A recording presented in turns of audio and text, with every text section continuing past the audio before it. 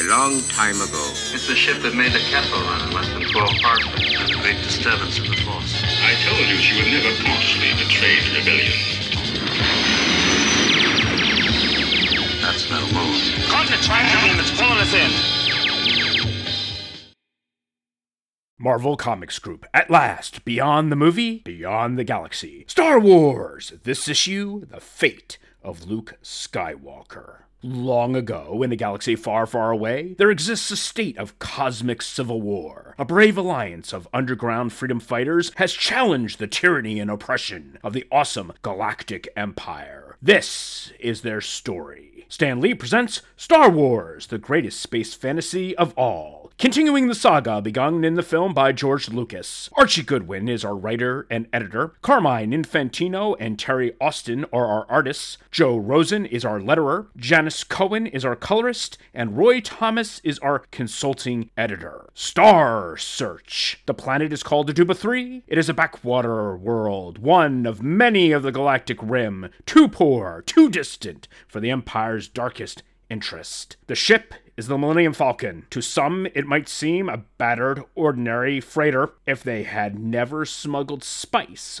on the Kessel Run or challenged the fighter of Sith Lord Darth Vader in the Battle of the Death Star. And thus begins Star Wars Volume 1, Issue number 11. This was published on February 7th, 1978. We would see a big departure here as far as the core creative team of the Star Wars series, meaning we're bringing more folks into the fold. As you noticed, as a consultant to this issue was Roy Thomas. He is not the main writer, nor do we see any involvement of Howard Chaykin in this one. So once we completed the 6-issue core series, which was the first film, and then went on to the Aduba 3 storyline, we're now going to see more talent from the bullpen at Marvel lending their hands into the Star Wars series. Han and Chewie are captured by space pirates, while Luke takes on a monstrous sea dragon. That is the encapsulation of where this story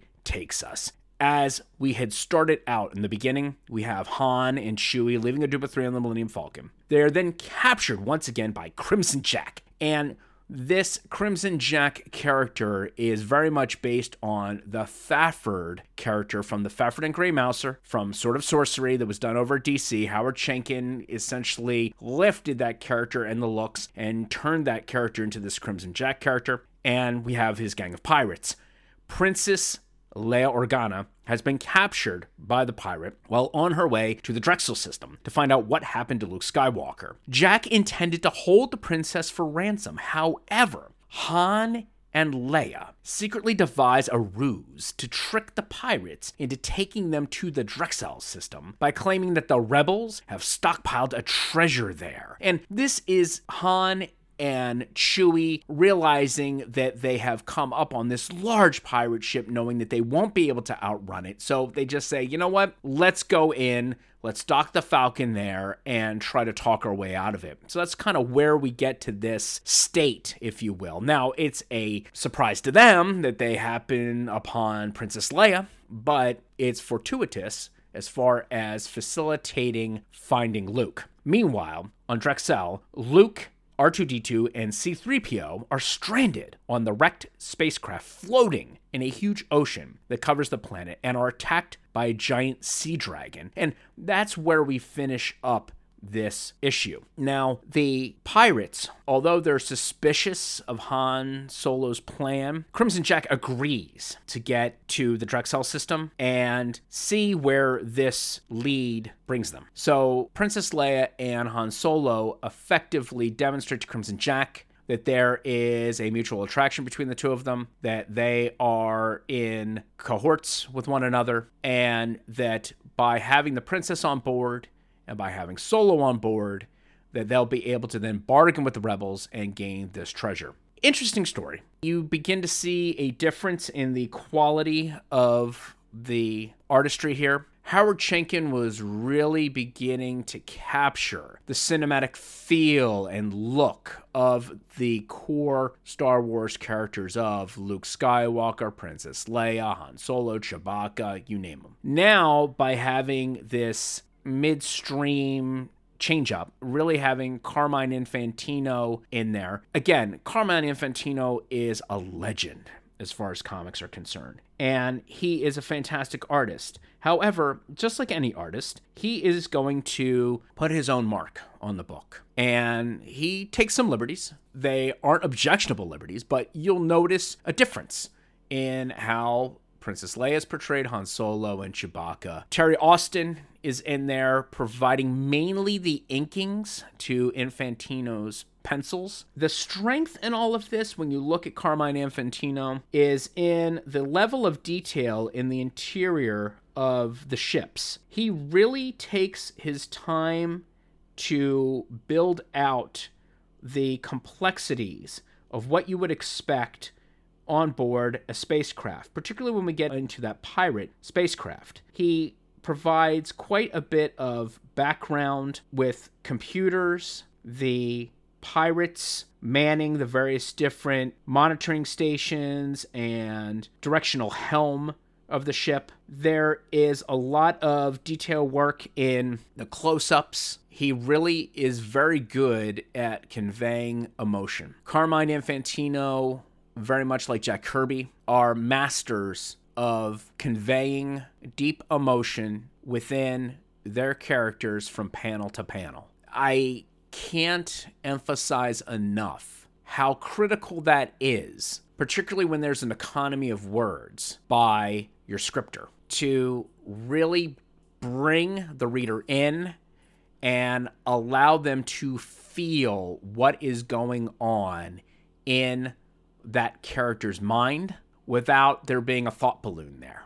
And I think, to his credit, Carmine Infantino does a fantastic job at that. The other strength in this by Carmine Infantino is the portrayal of space. This detail of the stars in the background and the mapping there, the engines firing off of the large pirate spacecraft, the detail of the spacecraft too from the exterior is just exquisite. The inner chambers where Crimson Jack is hosting Chewbacca and Han Solo and their banter back and forth, that is exquisitely drawn and is a cool series of panels to go back and analyze as you see this robot bringing food over to Chewie for Chewie to eat. Han is drinking out of a goblet. You have a heavy in there, a female soldier, one of the pirates who is guarding Solo and Chewbacca, holding them at blaster point while Han and Chewie are enjoying the hospitality of one Crimson Jack. The other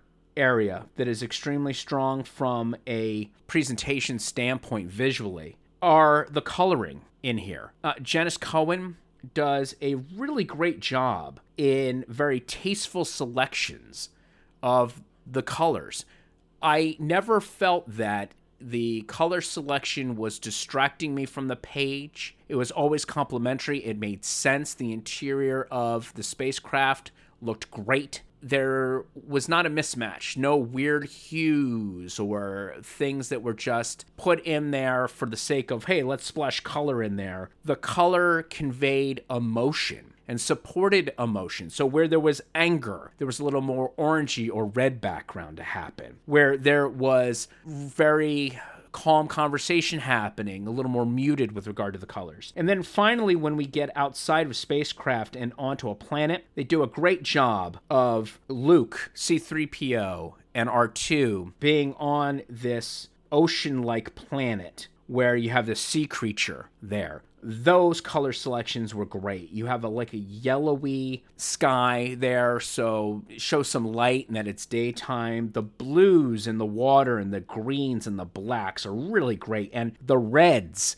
of this sea creature really pop off the panels. And it was so refreshing to finally get a book where we have 1, 2, 3, 4, 5, 6, 7, 8, 9, 10, 11, 12, 13 panels finally dedicated to what in the world is going on with Luke Skywalker. And you also have earlier in this book a recounting by Princess Leia of why Luke had come to the Drexel system scouting for a new rebel base. So that brings the readership up to base who maybe didn't take in the previous issues.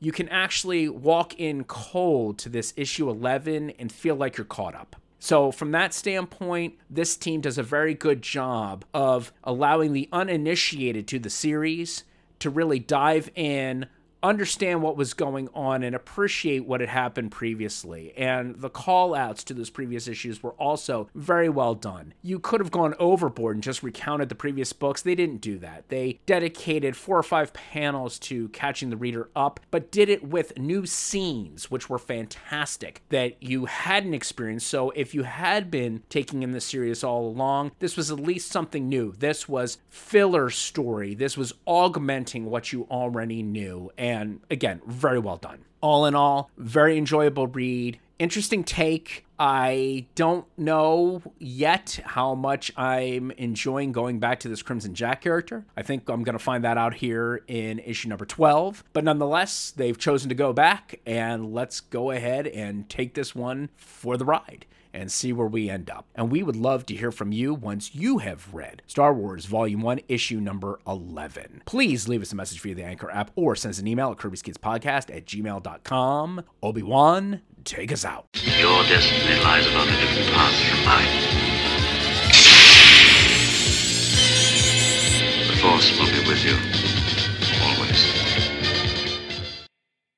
This Marvel Legends comic book series is dedicated in loving memory of Charles Lippincott, who George Lucas hired in late 1975 to join the first Star Wars production as Vice President of Advertising, Publicity, Promotion, and Merchandising. To quote George, Charlie was one of the founding pillars of the Star Wars films and phenomenon. He began in earnest the concept of licensing motion pictures at a time when only other company doing so was Disney. Charlie was the one who said early on that we can make this work, and was the first person to both develop Star Wars licensing and engage with the fans. He had insights into marketing and public relations that were truly unparalleled, and prime example of that is San Diego Comic-Con today. Charlie is widely credited for setting the trajectory of Star Wars fandom with his grassroots-style convention presentations beginning in 1976, well before the release of the first film. Those early appearances included Mark Hamill, who accompanied Charlie on a promotional tour for Star Wars. This barnstorming of conventions celebrating science fiction, fantasy, and comic books resulted in movie theaters welcoming large crowds of fans on Star Wars opening day, due in large part to Charlie's early promotional efforts. In addition, Charlie sought out the very first comic book and toy deals with Marvel and Kenner, now Hasbro, respectively. 2 iconic legacies that continue to this day. Thank you, Charlie, for Star Wars comics becoming a reality, and that's what this Legends series